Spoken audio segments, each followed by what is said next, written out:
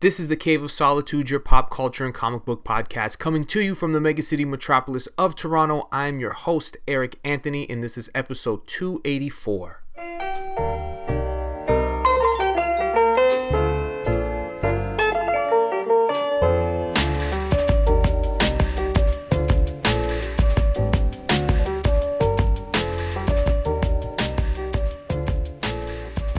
All right, everyone. So usually when I go and visit Raid Studios, I'm going to be seeing Sam Noir or maybe Shane Heron, or maybe I'll hang out with Dax. But today we have the real privilege of having the, what's the right title? The managing director of Raid, the boss himself, the Eisner and Harvey Award winning artist, Ramon Perez.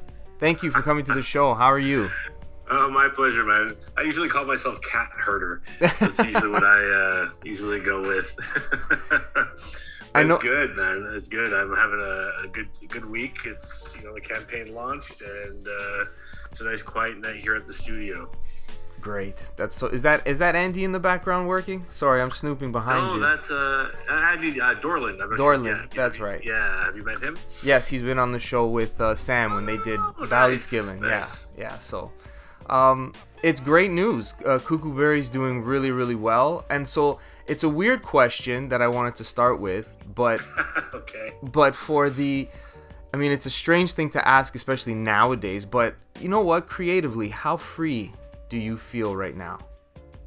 Oh, I feel amazing. It's been an interesting year. I mean, we just came out of the pandemic, I guess. We're still on, parts of it's still going on, but I think a lot of people took time to reflect on things and took time to themselves. I never really stopped, but it actually put a lot of things into perspective. And, I've been doing freelance work now for 25 years, if not more. And then I've been working for mainstream comics, Marvel, DC, all that kind of stuff for at least a solid decade. Before that, I would dabble here and there. I did a couple of jobs, a one shot for DC, a couple of issues for Marvel before I really became quite, steady in the mainstream, working predominantly for Marvel, but doing covers for IDW, Dark Horse, and a few other places. And comics is a lot of work, and I love comics, and but doing a monthly book, and cheers to the guys out there who hustle on the monthlies, because it's a drain. And when I mean a drain, it's just you're just putting a lot of hours into these books, and it's a lot of hard work. And after doing that for 10 years and just kind of putting aside my own projects for 10 years, it's actually really refreshing to kind of come back home, if you will, to actually let loose on my own stuff. It's not to say that I haven't had opportunity over the 10 years. I've done great projects like Tale of Sand, Jane, a few other one shots for Marvel that I had a lot of fun on. But sometimes, when you're hustling away and trying to make ends meet, you're often constrained by deadlines and what do you call it? You can't take all the liberties you want to because you're constrained by a script or an editor or just a timeline for that matter. Yeah. So it's actually really nice just to look forward to diving in, and not to say I'm still working on Stillwater for Skybound for another year still. So I'm kind of making a crossover transition where I'm kind of weaning off of one and going into another one. But yeah, I'm super excited. It's kind of reinvigorated my enthusiasm for drawing again, which is it's been more work than play. Now I'm looking forward to more play than work, if you will. If that makes any sense. No, totally. Well, I mean, it's a beautiful thing because it comes full circle for you now, because Cuckoo Berry was one of the things that you worked on. It was one of your babies, if you will, right? Yeah, it was one of my early ones. Yeah. So before the Tales of Sand and the Eisner and getting to work on basically anything that, if you wanted to, you kind of had your pick of the litter. For the most part, yeah, right? Yeah. No, that's I worked. I've had the great opportunity to work on Spider-Man, Fantastic Four, X-Men, Alpha Flight, Captain America, you name it. I've drawn it, and I've had a great time. I worked with such great writers as Dan Slott and Jason Aaron, Jeff Lemire. Like all these guys putting out great scripts and collaborating with them, and working with Chip Zdarsky right now. But it's always different when you do your own thing, and that really shows in your work. I think when you get to play and set your own rules and boundaries, which I had that opportunity with Tale of Sand to a degree, because I was adapting an existing work that, while it was a screenplay, it was like written for the film, so it was my job to take it apart, restructure it, and make it work in comic book form. And same with Jane Eyre, where I worked with an established writer, but she worked in film. So, when we collaborated on that book, I just said, write a screenplay and I'll change it into a comic. Because she was like, how do I write for a comic? I'm like, you do what you do best, which is tell a story for film. And I will then take that and restructure it for a comic book or a graphic novel, if you will, right? So those kind of projects were a lot of fun. There are times when, like, on Amazing Spider-Man, I would work with Dan, and he would give me like a Marvel style script where he'd be like, there's a big fight this issue for 20, 15 pages, and the other 5 this happens. And I'd be like, okay, this is cool. Like, you get to kind of fudge around with things. It's a little bit more loose and a little more open to interpretation. So like it has occurred throughout my career, but there's, like I said, there's nothing sweeter than, working on your own stuff and putting it out there, and, just going wherever your whimsy takes you, really. Yeah. No, that's cool that you get to come back to it now with the accolades, with the, like, a proven name, and no one there. It's almost like, well, why wouldn't I buy this if it's Ramon Perez doing it? Right? I hope they're thinking that. Well, I mean, even with something like Tales of Sand, which I wanted to get into that down the road, but it's not a book that is, the strength of it isn't necessarily the words.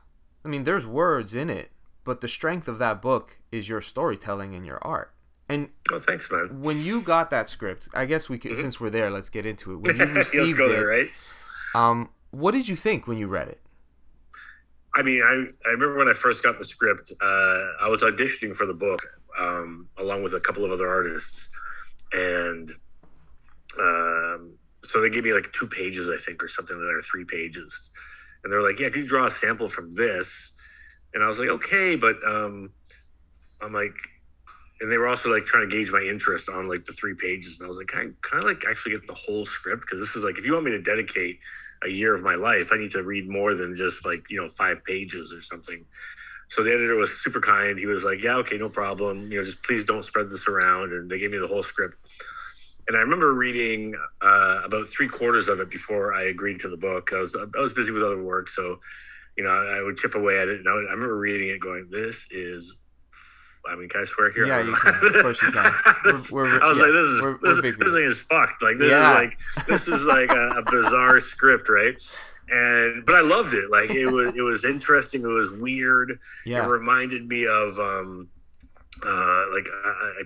definitely dating myself with these movie references, but like Pink Floyd's The Wall, or the Monkees did a movie called Head, back in the 60s, 70s, and these movies were really psychedelic. They were very interpretive. They were very political, but they were also really weird. Like, I remember like the Monkees movie, Head, started off with the main 4 characters dying and then going on this psychedelic trip. So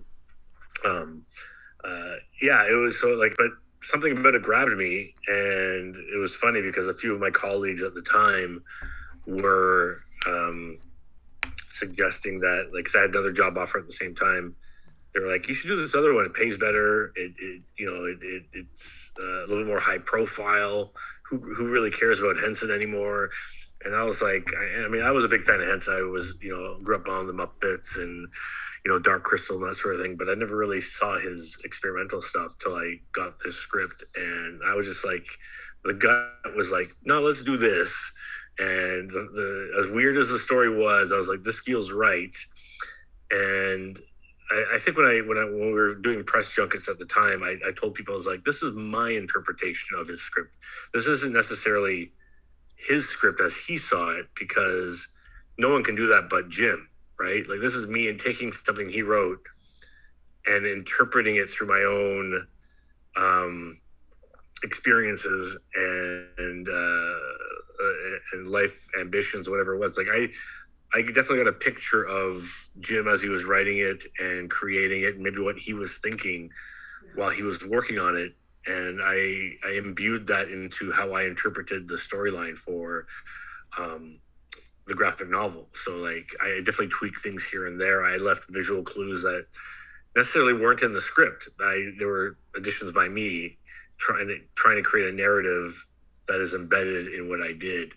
You know what I mean? So it was a very interesting project and like liberating and amazing, because I remember my editor at the time, he was amazing because he kind of like shielded me from the bigger company interference, and he was kind of let me go free and do what I want to do. And he even said a couple of times, he's like, I don't know what the hell you're doing, but this is really cool. And I trust you, so we'll keep at it. And I was like, all right, I mean, this is a God bless you, you know. It was amazing. But yeah, so it was quite wonderful to work on that storyline. Because okay, I'm happy to hear that you when you read the script, you kind of felt how I felt reading it, because yeah. like, I knew it was special. Like I mean, it's unnecessary to repeat it, but it's an award winner for a reason. But as I'm reading it, I just want to keep seeing what's happening. And I heard you say on another podcast how if you just flip through that book without the words and you're done in no time, you didn't really experience it. Mm-hmm. And so I wanted to make sure that I didn't rush through it. I mean, you can read a graphic novel in an hour, right? A 120-page graphic novel, depending on how it's written. Yeah. But with this, literally, there isn't that many words. Now, I'm not a big fan of digital comics, but I read it digitally. And the good thing that it does for this book is that you can really zero in on all the panels. Oh, okay. Right? Yeah. And you can see like shots where it's just the character's profile on this bigger piece with numerous panels. So it kind of serviced the book in a way. And I chose to listen to like psychedelic jazz as I listened. Oh, nice. Because I felt like, I said, I don't know what's going on, but there has to be something playing to kind of feel what this character feels like. It was quite a journey. Well, it's interesting because in the script and the screenplay, Jim had a lot of musical references put in, right? Okay. And then the short film that I referenced of his called Timepiece, it was like an 8-minute short film that you can find on YouTube these days. And I think it was Oscar nominated as well. Wow. That short film, like, and plus a whole bunch of other little shorts, the Henson Company gave me to kind of like ingest and experience. He loved playing with sound, movements, and visuals, like color, right? So, you know, that was one of my biggest hurdles with the script, because, you know, you get the screenplay with all these references to movement and sound. And I'm like, okay, I got to make this book kinetic and, you know, feel like like the character's never stopping. Like it's like almost like you hit a domino on the first page and it kind of just keeps going. Mm-hmm. But at the same time, I also had to figure out how do I express music in essentially a silent medium, you know what I mean? Because the music's only going to be in your head. Yeah. Right. So I tried to do that with color, you know, and have the color be the music. So if you actually were to lay the book out back to back, like every page, you'd actually see a bit of a color score, if you will, that kind of like would ebb and flow with the story. It would go from like monotone to full color to saturated to different things, right?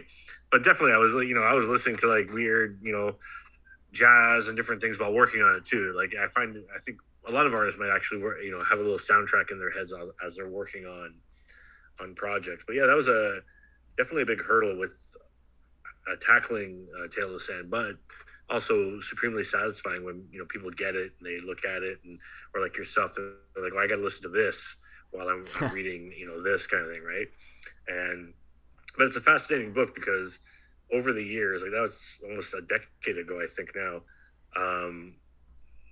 I've received so many fans, you know, complimenting me on the work, but also like fascinating to hear their interpretation of the story, because everyone's different. There's like the person who read it in, you know, 5 minutes is like, yeah, that was looked pretty, but I got through it in like 10 minutes. And I'm like, okay, well, you didn't really read it. You might have enjoyed it. You might have, flipped through it and enjoyed the visuals to a degree. I mean, spend 20 seconds on a page, but then you have other people who were like, yeah, I couldn't put it down for hours. I soaked in every page, and like, this is the meaning I got out of it. And I'm like, this is fascinating. It's like a book that's like a Rorschach, I can't even pronounce it. Yeah, Rorschach test. Yeah. Stupid word. No, it's true. And as I wasn't sure if it was like in the beginning someone just going through their life, the sands of time of their life. Was this a psychedelic trip before they get to the the next over the line once the race is done? It was cool. And what was in this person's head of whatever they were going through these deserts, and when they find those moments of perhaps an oasis, where did that come from in them? It was very interesting, but there is no explanation. Like, there isn't. No. It is really personal, which, I mean, people always talk about the silent issues, like the famous G.I. Joe one. Oh yeah, I love that one as a kid.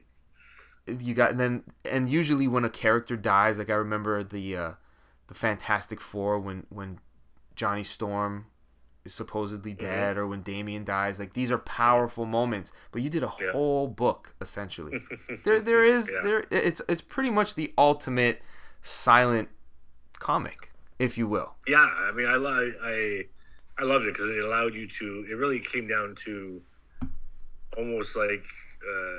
Because I think at the time I was actually also looking at a lot of like old Buster Keaton films, silent films. Because they all emoted through exaggerated physicality. You know what I mean? It's almost like to a comedic exaggeration. But I love the idea of just going full silent in a graphic novel or a comic book, and letting the visuals play out everything, every small nuance or whatever it might be. So yeah, it was a fun challenge I easily accepted, because I love that. I love that kind of stuff. That G.I. Joe issue you mentioned was like one of my favorite as a kid, I hear people talk about it all the time.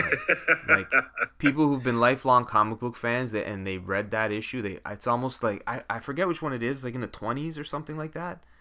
Yeah, I can't remember the number. They did it twice, actually. I think once was in an annual and once was in a comic, if I recall correctly. And yeah, I mean, I think as a kid, because you're reading it, there's no words. You're lingering on the art that much more. You're getting into the scene that much more. I feel like these days a lot of people read comics, they just go from word bubble to word bubble, and they kind of peripherally take in the artwork. But they're really just reading the word bubbles. Yeah. You know what I mean? And I think when you remove the words, you have no other choice but to then sit there and kind of immerse yourself slowly in the artwork and actually absorb that story visually. Yeah. And take in all the little nuances that might be in the background, the foreground, whatever it might be, right? And I think that's something that just doesn't happen enough in comics these days. But yeah, I love that aspect of it. Love doing it, and I would do that again, no problem. I'm actually working on a larger graphic novel, hopefully to release in like 2024, where it's actually going to be mostly a silent graphic novel as well. So we'll see. I love that challenge. So if you can actually emote something without any words, What did you learn from yourself when you did Tale of Sand? Like, as far as, did it force you to grow as an artist in those months more than anything else? I mean, for sure. I think it taught me definitely a few things. Like, it taught me to trust myself, because up until that point, I was always kind of like holding myself back a little bit, working on other people's scripts and stuff. I was still doing good work, in my opinion, but I felt constrained by other people. Like, I'm just the new guy. I have to follow what they're saying to a T. I didn't really kind of go too crazy. But so it definitely taught me to trust myself. And I think the journey it took me on was what I felt is weird, because what I saw in the screenplay, what Jim wrote, which was a kind of like, he was in an interesting place in his career, because he hadn't done any of the Dark Crystal, any of those movies at all. He had only I think maybe just begun to toy with some Muppet work, like on Johnny Carson, some late night TV shows with like Rolf as a puppet. So like the Muppets hadn't hit, none of that stuff, Sesame Street hadn't hit. So he was just really just experimenting and doing shorts and different things. And for me, I found like what I saw in Tale of Sand, which was kind of an expanded version of Timepiece, which is, they kind of both have a similar feel to them in the sense of what I think he was trying to explore, which was kind of the banality of existence, where you feel kind of trapped and cyclical, and you're kind of, you're trying to get ahead, but you're unable to. You're not getting that big break, whatever it might be. And I kind of felt the same around the time when I was working on the graphic novel, because I was trying to get into comics for years, but no one was giving me the time of day. I was working in other mediums like children's books, advertising, editorial, which was fine. I learned a lot, but so it definitely felt like a hustle. I was trying to get different places, and I could kind of sense that in the screenplay, the character Mac, who's trapped in this cycle of life and unable to get out. And some of the detours put in his way are those of other people, but a lot of the detours and walls put up were also by himself. And this is kind of what I began to see. And as I saw that, I was like, you know what? Like I kind of kept putting myself in the same shoes. It was very weird. It definitely like opened my eyes to a different, hustle, to approach the hustle a little bit differently, to really put my own self forward in projects and different things. So it was definitely a learning experience and enlightening. And obviously, like you said, it won awards, so it definitely opened up a lot of doors as well, allowing me to play in different sandboxes. So with that in mind now, what were you able to, did you ever say to your friends who were like, yeah, you shouldn't go for that, go for this instead? Did you ever have that revisit that conversation? For people's careers and stuff, you mean? Like, no, because you said you had some friends who were saying, leave this project and go do this one instead. But the one that you went with your gut is the one that had dividends, right? Yeah, I never told them. I told you so, but they definitely came up afterwards. They're like, okay, wow, you made the right choice. And sometimes you take a chance. You don't know if it's going to turn out. Of course. I had no idea the book was going to be, as well received as it was. It was just me given the opportunity to do something that, I'd never done before, basically. And kudos to Archaea, the company at the time, where they allowed me to that opportunity. Like, they could have got, like, a lot of the other people on that list who they were approaching were far bigger names than I was at the time. So they in conjunction with the Henson Company had to like agree on the artist, and I was the one they agreed on. And so the book could have gone many different ways. There's actually a companion book to Tale of Sand, and you can actually see some of the other artists' interpretations in that book. But yeah, it was definitely a big turning point in where I went and what I did. You know what I mean? And it took me on a journey of a decade, essentially. That's cool. Yeah. I mean, it's a perfect example. I think there are many, but this one is a perfect one to give to someone, to say this is what you can do with comics. Like, this is something that comics can do that you will never be able to really translate to a television screen. And I know it was meant for the screen, but the way what you did with the script, it can never be duplicated now. No, it definitely lives in the medium of comics. The way, I mean, you could obviously reinterpret it in different ways into film or whatever it might be, but I think in the way it is now, it lives in a certain way, basically. Yeah. And I know for a while they were actually trying to shop around the screenplay after the success of the book. They were toying with trying to get it made, but with no success. I think they got the same rebuttal that Jim got, back in the 60s. Yeah. They're like, too weird. No thanks.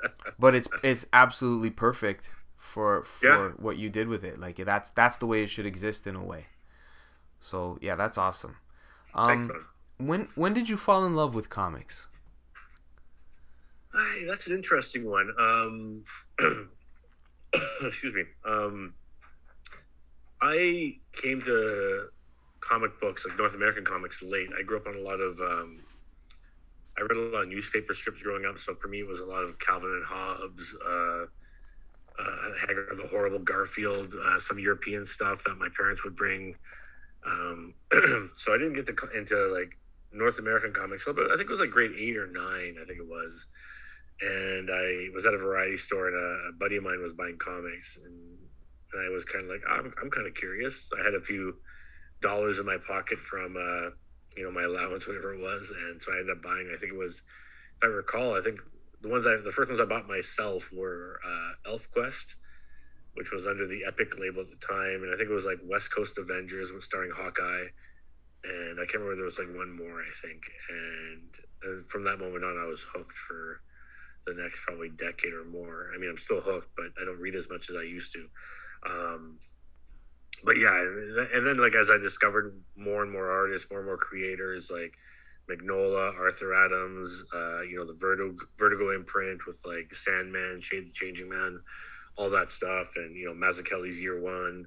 That stuff just like blew me more away with every book I picked up. So, and then seeing different artists and how they began to use the medium was also kind of informative and exciting as well, right? Like it's one thing to read comics, but then when you start breaking it down to see how else you can play with it, and I think my education for storytelling was not comics. It was more film. I was more of a film kid than I was a comics kid. So I think a lot of the way I break and change my storytelling and stuff like that, I use a lot of film shots or references or the way things, so like, but yeah, at one point I just couldn't get enough, and I started doing my own web comics and creating my own graphic novels and different things, right? So all the pacing and humor and whatever it is,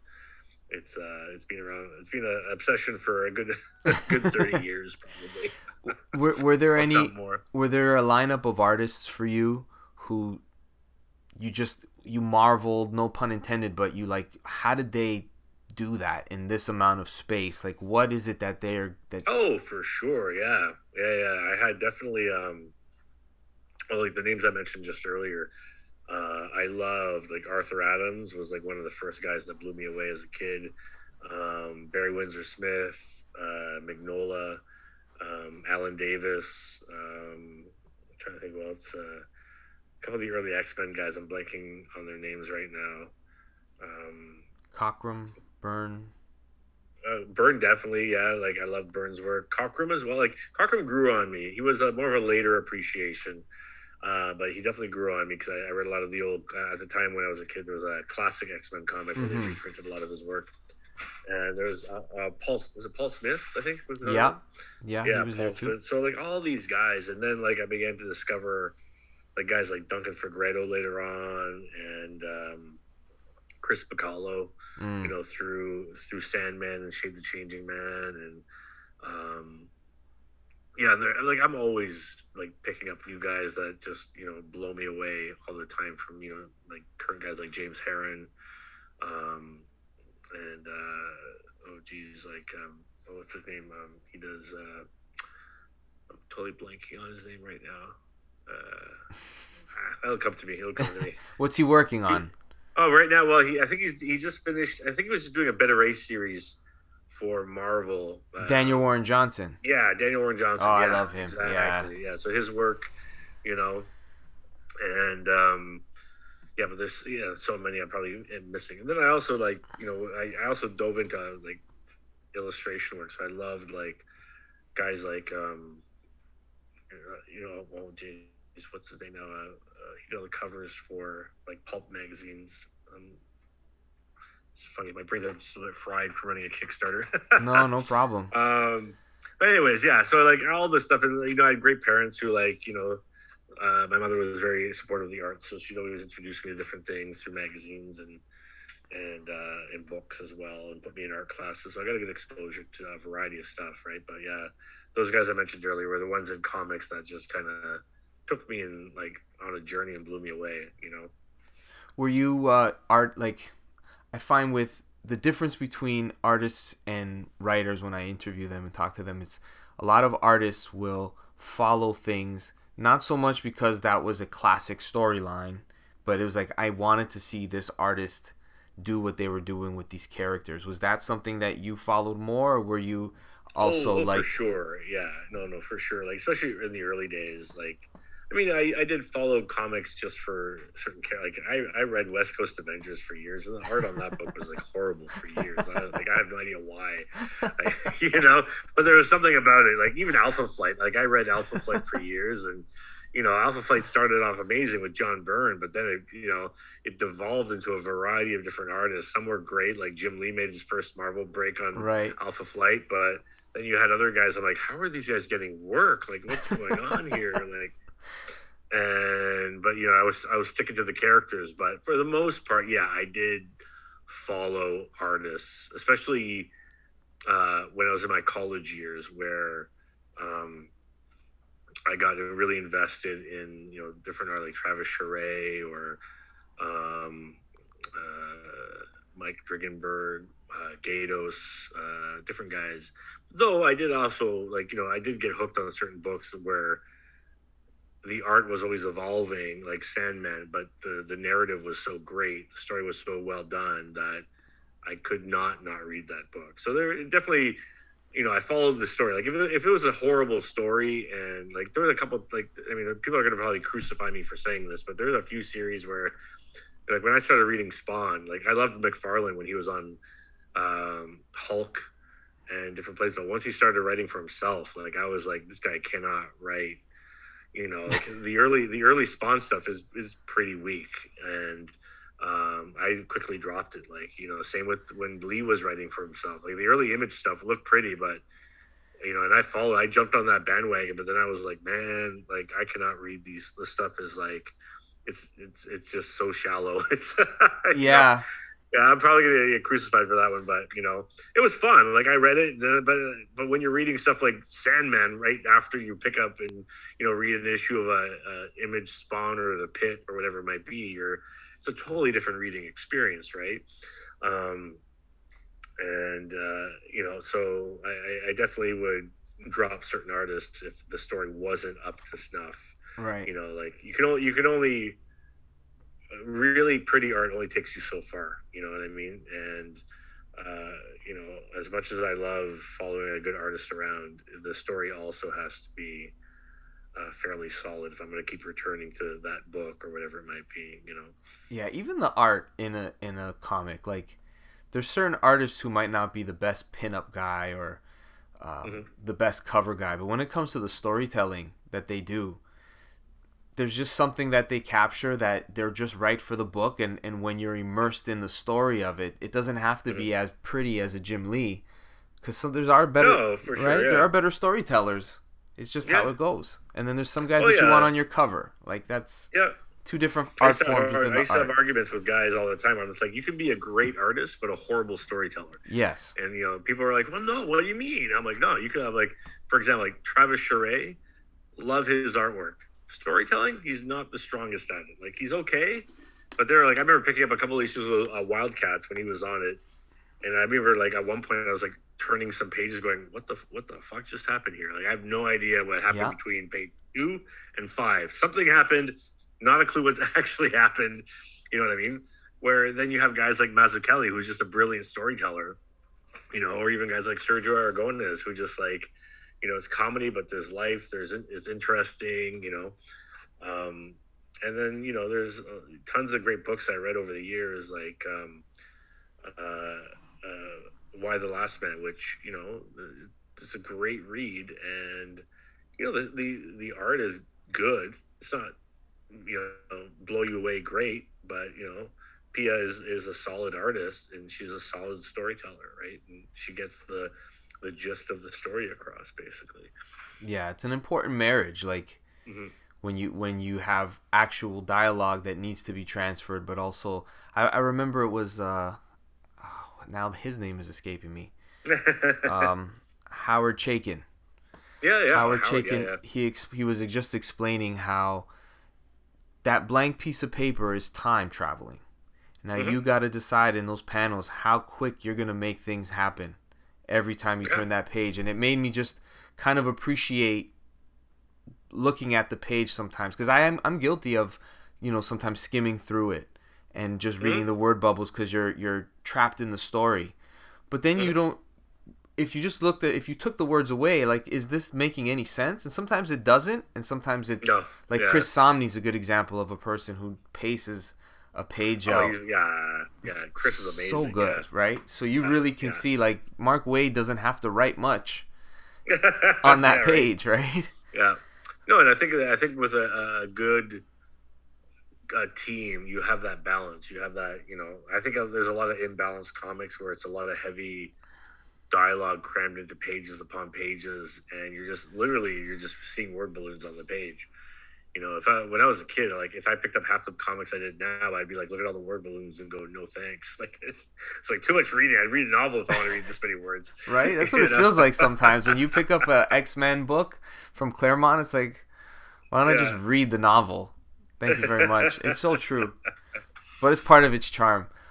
Speaking of, like, good teams, you and Chip have a good thing going with Stillwater. I know that you guys have worked together on other projects and are, studio mates from early days of Raid. But how has been the journey of working on Stillwater, which is in the horror thriller genre, right?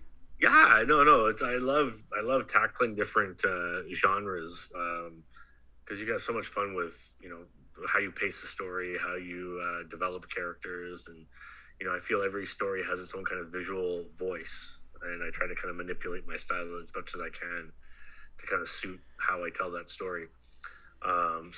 My approach to Stillwater is very different than my approach to, like, say, Tale of Sand, or a superhero book for that matter. Working with Chip is we collaborated on the Thing 2-in-1 series, and then we did that one shot with Trudeau on the cover. And now it's Stillwater. So it's been interesting to collaborate with him on different genres. When he asked me to come on board Stillwater, and I had just come off a couple of smaller Marvel gigs, and I was definitely intrigued by his script. We sat down, had a coffee, and he kind of explained, like, the whole slow burn story, the horror aspect, the kind of, I call it Twin Peaksy kind of vibe. And after I read the script, I was like, I'm definitely on board, and I love the idea of, like, a challenging new genre. I think the biggest hurdle for me was I'd never been on an ongoing series that long. Because I think the most up to that point I'd done was Hawkeye, which was at 11 issues. So to sit down and commit for 2 to 3 to 4 years worth of work is quite a bit. So, I like the premise and the kind of vibe and like I said, the slow burn, the character building to the elements of horror. It was very different kind of story to tell. So once I came on board, it was then just figuring out how to tackle the story and make it work for me and for the actual script as well. So I approached it in a very different manner, very very classically, and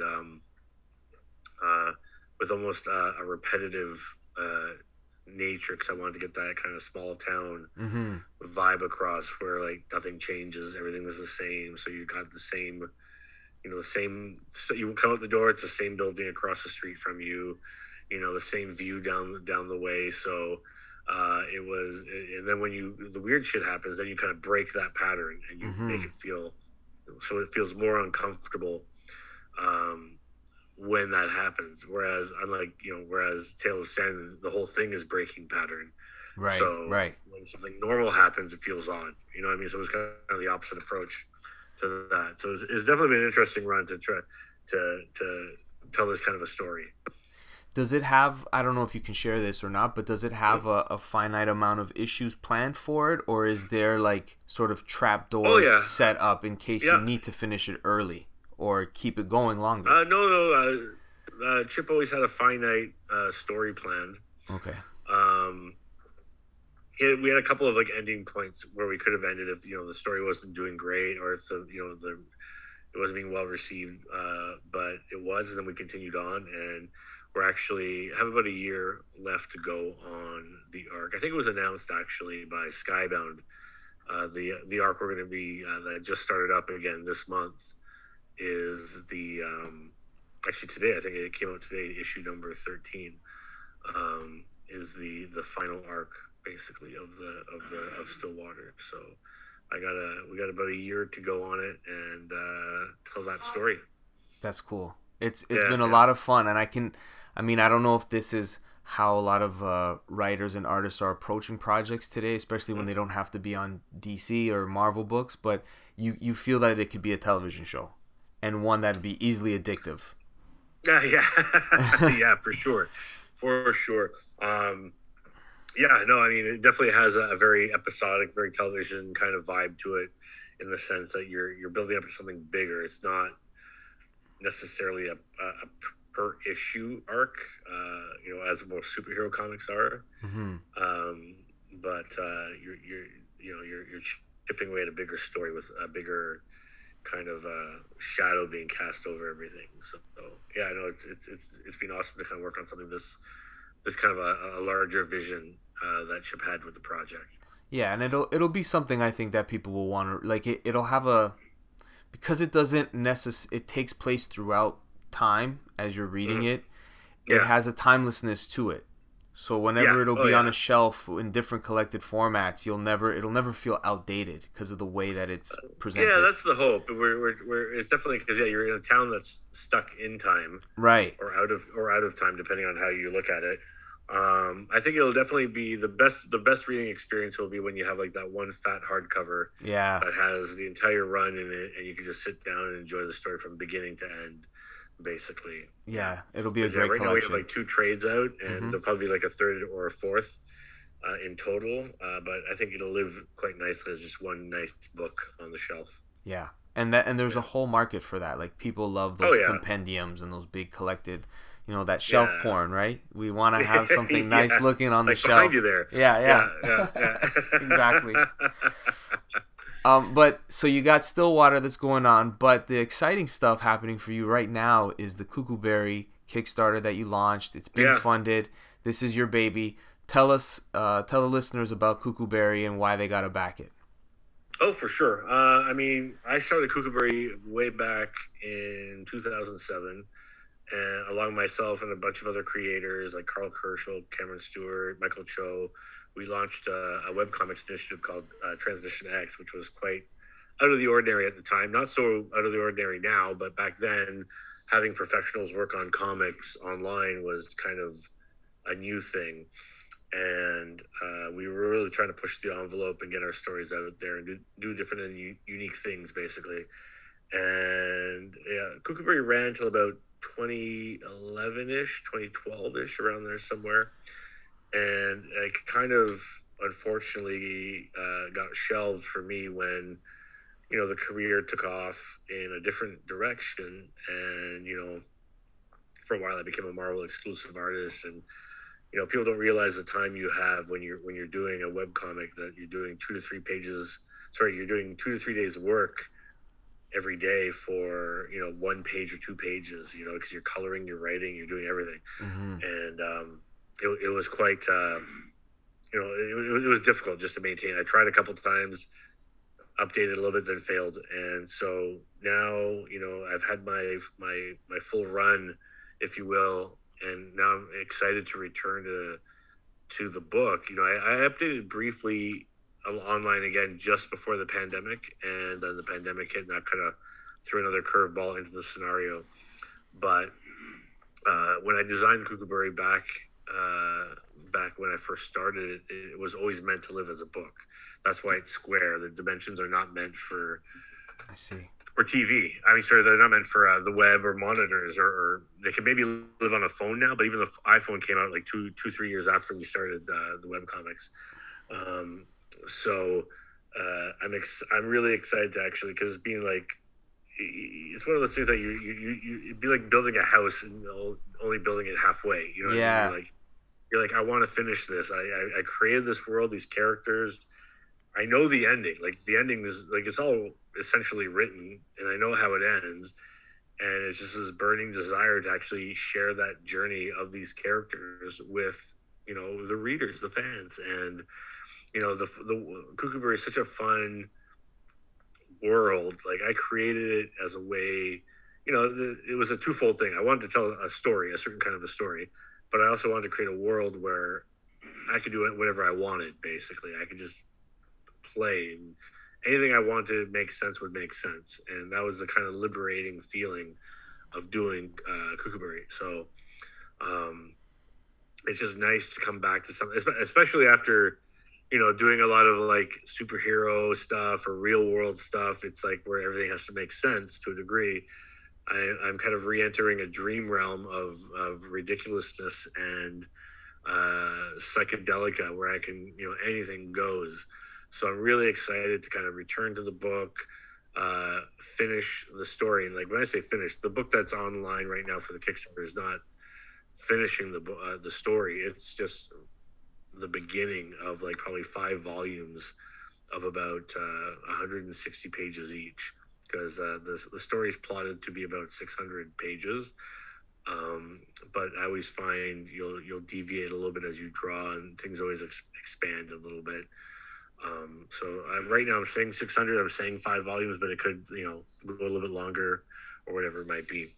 But right now, so basically what I'm doing with this volume is taking the first chunk of the webcomic, but I'm also adding about 40 to 50 new pages to round out the story to make it a little bit more to make it more fluid in the book form, basically. Because when you create something on the web, you're working in a different manner of trying to hook your reader. So every page is kind of like you want them to come back tomorrow or 2 days later, whatever your update schedule is, right? So it's a very staccato kind of beat, whereas I want the story to be a bit more lyrical and kind of ebb and flow. So I'm going to be adding more pages in to kind of give it that feeling, because especially the first like 80 pages or 60 pages are very much like a machine gun going off with like hooks and things, which was great for the web when I was updating, once a week. But now I'm like, wow, I read it now. I'm like, it's like someone's like, punching you in the face repeatedly. So I'm like, okay, we need to like calm this down a little bit. And, I have 10 years more experience now as a storyteller, so I can go back in there and kind of massage it a little bit nicer and really make the story a sing. So people who pick up this book, especially old readers, will get a whole new expanded picture of this colorful story, and with these colorful characters, weird characters, and different things. So, and then hopefully they're excited enough to kind of join the ride and have another 4 or 5 volumes of this amazing journey this character goes on, Nadia, the main character. And it's just all the other characters are just like pulled out of dreams and weird and fun and tell me and about the things. world that Nadia is in, like the premise of Kookaburra. Well, she falls into a world, like I don't want to reveal too much because we haven't revealed what the world is quite yet in the comic, but what we do know so far is basically she's kind of inadvertently stumbled into this world, not by her choice, and this world where she's landed kind of feeds off her subconscious. It feeds off her memories, her own personal stories, her imagination. So for better or for worse, Right. These little thoughts that are lingering in her head, her memories, are kind of they're materializing in this world, whether they be nightmares or whether they be cute, cuddly things. And she's kind of like in the middle of this overwhelming scenario. At first, it's like wonderful, it's great, it's out of the ordinary. You're like, wow, this is gorgeous. And then suddenly it becomes nightmarish, and she kind of meets this. adversary, who I jokingly call Mr. Bones because he's like a skeleton in a two-piece suit, and he begins manipulating her and her interaction with the world to kind of achieve his own end, which you kind of start getting snippets in the latter half of what's on the web right now. So a lot of that stuff will be revealed in volume 2. We're going to be adding a bit more to volume 1, like I said, with the extra pages, which will help inform readers a little bit more about the world. But I don't want to spoil too much because it's like watching too much of a trailer. I don't want to know too much. I want people to enjoy the story, but it's definitely as an individual, she fell out of a routine world and into this kind of beautiful, endless dreamscape where anything is possible, which sounds blissful and wonderful, and then turns out not so much. And sometimes, she might be in store for more responsibility than she was in the real world, so to speak. You know what I mean? So it's a fun ride, and I love the characters, and I'm looking forward to expanding on all the cast, we have these this gentleman battalion of creatures of like I can't even name them what they are because one looks like a marshmallow, the other one is like a little monster with one eye, like an ogre, and then you have a quadrupus, like an octopus with 4 legs. So there's all kinds of weird creatures. Some, you know what I mean? Some come from my childhood drawings. Other ones come from different places. But they're all fun and unique. So I'm looking forward to actually building and sharing this journey of Nadia's in this real world, in this dream world that she's kind of entered, which I call the in between, and we'll find out more about that in the volume that's up there right now. So I like it. I like that. The in between. It's all ages, right? But it sounds like one of those all ages things that have a lot of potential. It's definitely like I'd say it's all ages, it's a fun, colorful story, and there's no obviously no foul language or anything like that. And but I compare it to a Disney movie from the 80s or early 90s where it's like there's some dark elements. The main character Nadia lost her parents when she was young, so like you kind of see a little bit of that through her memories. So there is a bit of a darker edge to it, but nothing darker than Bambi's dad getting shot. Right. You know what I mean? It's like so it's all there. I feel like it's a story that can be enjoyed on many levels. Like I remember when I was first updating it online back in the day, I would often get a lot of fan mail from parents who were reading it with their kids, and they were telling me how much they were enjoying the story, but also how much their young 6-year-old was also enjoying the story, because the 6-year-old seeing the characters and the colorful things and the wackiness, and it's just brightly colored and saturated. But then the parent also gets the fuller theme, the different things. You know what I mean? There's a surface adventure, and then there's a layer below, and then the layer below that.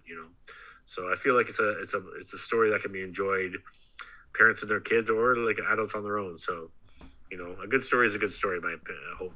Yeah, and it's so refreshing to hear how excited and like dedicated you are to like the vision, because you're saying it's 600 pages. This is the story. Did you know when you were making the web that you had it planned out that way, or is it something from then? Way back then, it was always planned to be about that long.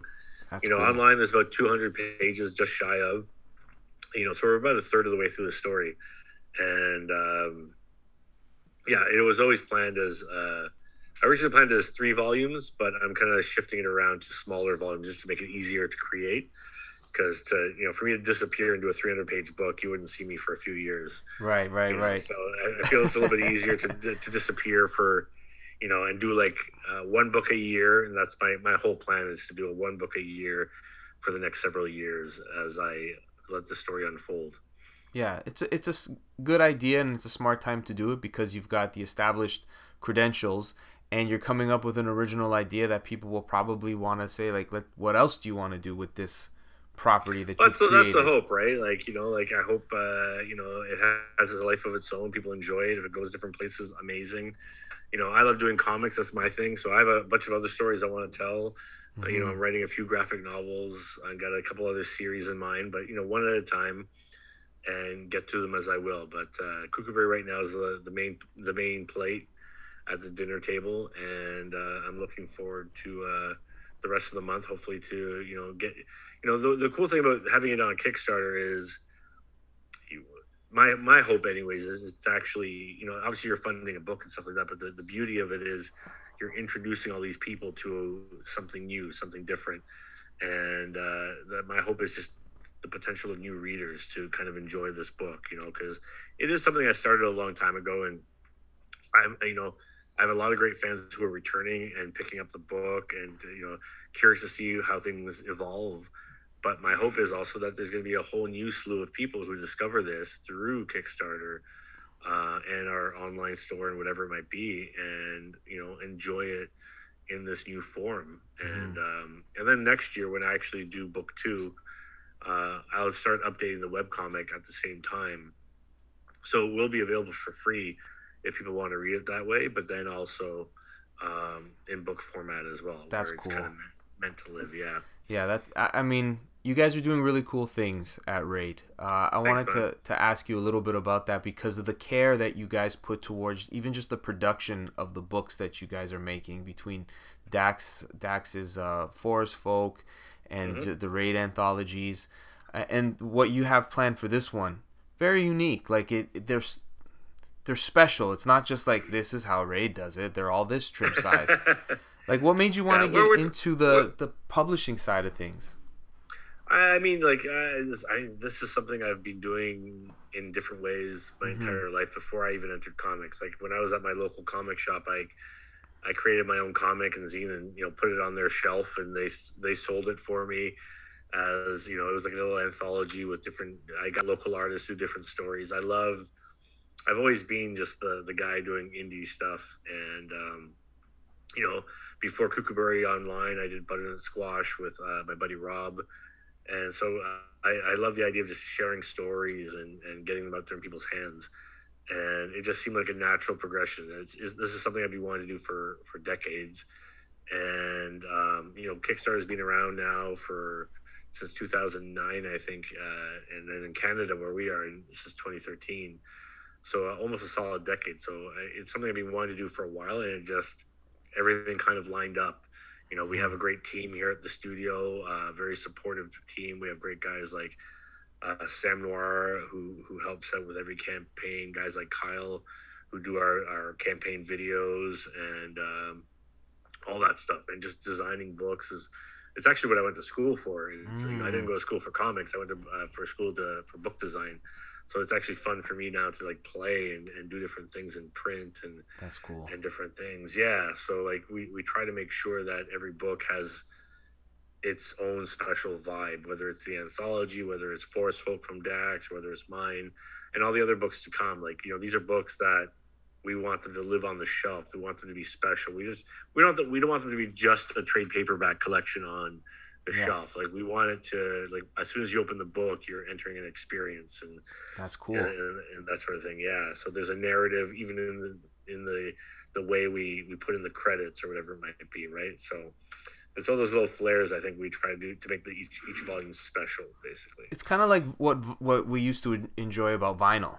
Right, the whole packaging of it. If it was done right, and you pulled out the sleeve, and you engage with the album on a different level. Sure, yeah. Right? Yeah, so you when put the vinyl down, you had the liner, you had everything, you're looking at it. Especially if you got like a gatefold album, you're like, you're there. You're just like looking at it, whatever it might be, and it's like a total experience, right? And then throw in some lyrics on it. Yeah, exactly, right? Right, you're doing everything. You got it all. Yeah, that's what we're trying to do. Like, and because in a day and age where people can read things online to no end, and I've done the same thing. I've read tons of comics online, whether it be through webcomics or Marvel Unlimited and stuff like that. But I think there's such a joy with sitting back in your chair, right, reading a book. It's a different experience than reading it online. And I think after 2 years of living online, like a lot of people are maybe a little bit more open to returning, stepping away from the screen and just indulging in a good old fashioned paperback or hardcover. Yeah, I agree. It changed how I was always reading, single issues or those little quick little trades. But then I Yep. wanted to just read things in like a more patient. Let me stay with this sort of story Yeah. a little longer and read it in Yeah. a Yeah. bigger collection. So I like, and you guys are doing these nice little sets where like Dax is gonna have his 3-piece the trilogy. You're Yep. talking about 6 volumes. Is 600 pages Five to worth? 5 to 6. So yeah, right now it's I think one, two, about five. I'm saying five for now. It could change as I get closer to the end. You never know where it might shift, but right now I think it's estimated at five for about 600 pages or so. Um, but yeah, I know we try, and we have a lot of the other great creators here at Raid who are doing their different stories as well. We literally have about 2 years worth of Kickstarters planned. That's It's great. crazy. Like, we have so many great and talented people here doing so many great stories, and just wanting to get them out there to share with an audience. And by kind of building this team here, we're here to support each other. We're here to raise all ships, if you will. Right. And our goal is to get these books out there and get them to people, and through Kickstarter, and then through our own store. But then also, we're looking to get into Diamond, get into comic shops as well. Like, we're not looking for, we're never going to be a Marvel. We're not looking to be a Marvel, but something like, if we're like an ad house or a top shelf, where we do a select number of books every year and get them out to people and build an audience who loves what we do. That's all we can ask, really. Yeah, I think, to be quite honest with you, the other than a lot of the nostalgic stuff that gets reprinted all the time in these nice omnibus or whatever, I think people are getting tired of the same old, right? And they want to yeah. see creators work on the stuff that they're really enjoying. Oh yeah, and you can see it. Like, when you see some of these guys on their image books or whatever it might be, and they're like just doing crazy things because they're having fun. This is like their That's playground, right. their That's right. story. They're either writing and drawing it themselves, or they have a close relationship with the writer, and they're just creating a world and a journey, and a saga for readers to dive into and enjoy, which I think is just wonderful. Like, I'm glad to see over the past 2 decades that there's so much more variety in comics. Image 15 years ago was struggling. Like, it barely, if you sold 4,000 copies at Image, you were lucky back then. That was a bestseller. But now it's like that's like a low seller. At Image, and it's just great to see this audience that's opened up and is accepting of reading horror, fantasy, Yeah. sci-fi, slice of life, romance, whatever it might be. There's so many great stories to tell, and to tell them well in comics. It's just nice to see. It's not just superheroes anymore. No, exactly. Like, I love superheroes, and you can do so much with them. Yeah. But so much has been done. There's so much more. You know what I mean? Yeah. And especially when you have very creative guys who do interesting things with the medium as well. It's always a joy to see what they want to do next. Yeah. When you started with Raid, or when you joined, it was 17 years ago? I joined 2006, so whatever the hell that is. Almost 17, 16 years ago, yeah. Something around like that. there. And now where you see where you've it can be said you've kind of taken it there now. Like, when did you have that vision to say this can be even more?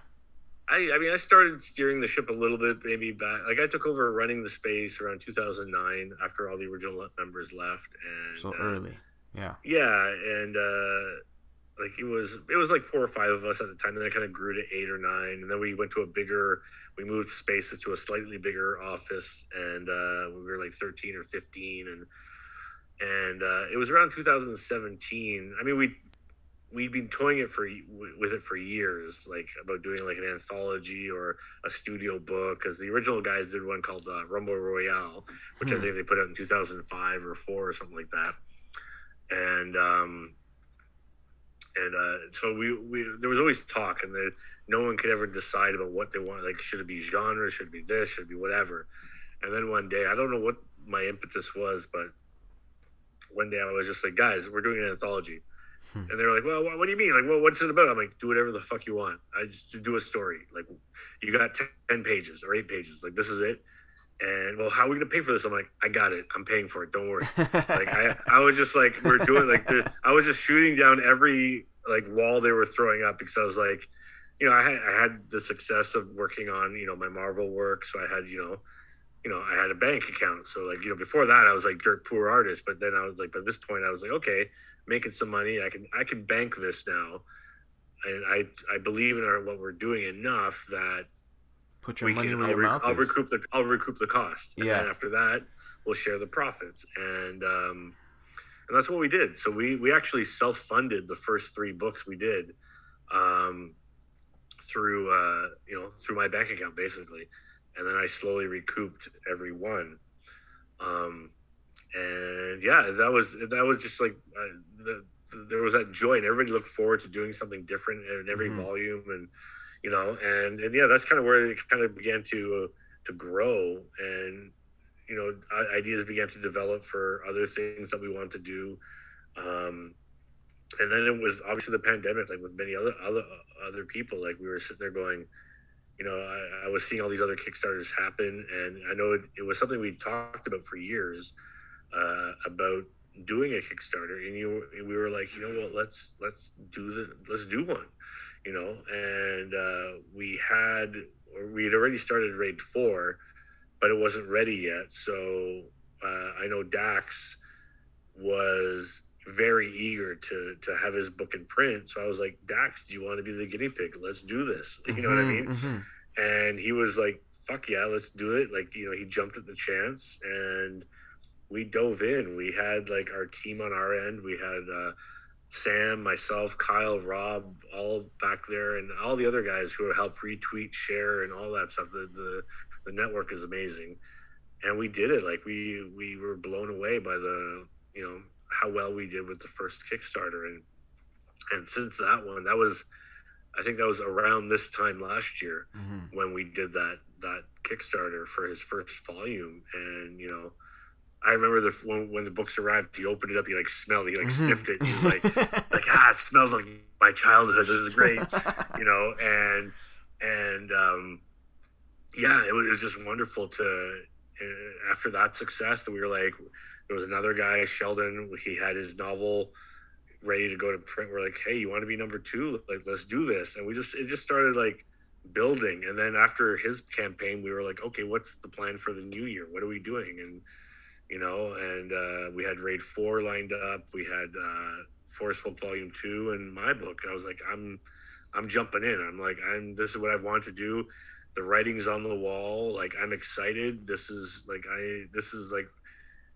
when everything points in the right direction, you're like, I'm getting on this train, like no matter what. Like, follow that gut I'm not letting this train leave without me, basically. And yeah, and then like we just started planning, and like we were like, okay, well, then we have Kookaburra Volume 2, Forest Folk Volume 3, Raid Volume 5. We have about 6 other projects we haven't announced yet that we're going to be for 2023 that are like 2 of them are blowing my mind that we're actually even doing them. That's cool. That's really cool. And yeah, and then we have like the Sam's. We're doing a Cauldron collection, which we have. We've talked about with him, and there's a couple of other. So it's just great. Because once everybody began to see the success of what was happening, you saw everybody else go, well, fuck, I want to do that. And like, there was always a talk, but it's not until someone dives in the pool first that everybody kind of follows them along, right? So it became infectious, where everybody's like, let's do this. And there's one thing to doing it by yourself, which is because Kickstarter, it's a lot of work. It is a shit ton of work, and but when you have a team behind you that's as amazing as the team we have here, I'm not saying it's easy, but you have shoulders to lean on and help you along the way, right? And so that's what happened. We not only did we get inspired, but the perfect team lined up. Everything kind of lined up. Like the dominoes fell into place, and so we're excited. We're planning we got 2 to 3 years planned of books and different ideas, and the other thing is you never know what else might show up. Like this is just what we're thinking, but we could get thrown curveballs with other creators might show up and go, hey, can I join the party? Or how about this project over here? You never know what might come your way while you're building something, right? So we're always opening to listening and talking with creators and, making things happen, and we have our goals set for this year, for next year, and years beyond. So it's we'll so see. cool. It's so cool to see. I'm excited. This is like I'm stepping on another, like a starship for the next 10 years. Like, yeah. Like Star Trek. We're going to go explore different worlds, basically.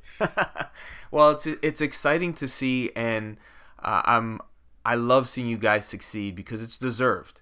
Like, you guys work hard, you support each other, and you're putting out good product that, like, when people invest in Raid product, they're getting a good quality book.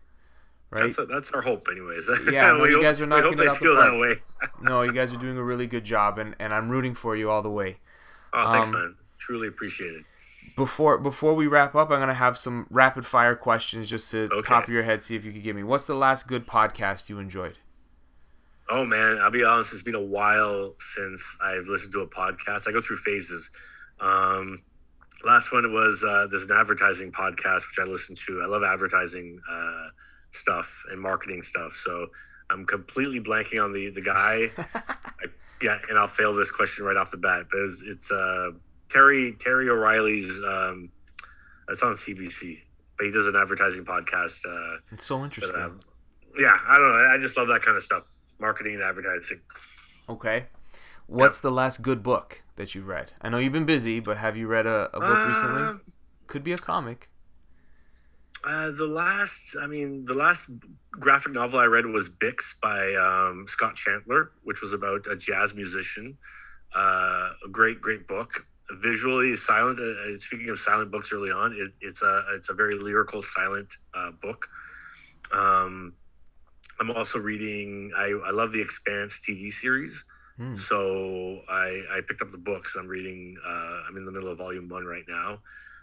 It's kind of weird because it's so close to the TV show. It's kind of weird to read a book that's so close to what you just watched, but there's little nuances that make it different. But that's probably the current 2 things I'm reading. But as much as my girlfriend yells at me because I have like tons of piles of books, I buy more books than I have time to read. But my goal is like eventually I'll get to them all. That's the goal. The last question was actually jazz related. What's your favorite jazz album? Oh man, I love Miles Davis' Sketches of Spain. That's a good one. It's a solid album. There's a few more. I have a couple of Art Blakey albums and Coltrane, but I think Miles Davis' Sketches of Spain is one of my favorites. I just recently bought that. It is a good one. Oh yeah. Yeah, you got to school me a little bit more on jazz next time we speak. Yeah. Because my wife is a pretty avid jazz fan. Oh yeah, so much. That's the one thing I buy on vinyl. I just love dropping the needle on that and sitting back. Right? Glass of wine. It's great. Yeah. Well, 100%. Thank you so much. I really appreciate your time, and more and more success for Cuckoo Berry and all the other books that you've got coming out, and for everybody working there at Raid. I really appreciate the time. Thanks, man.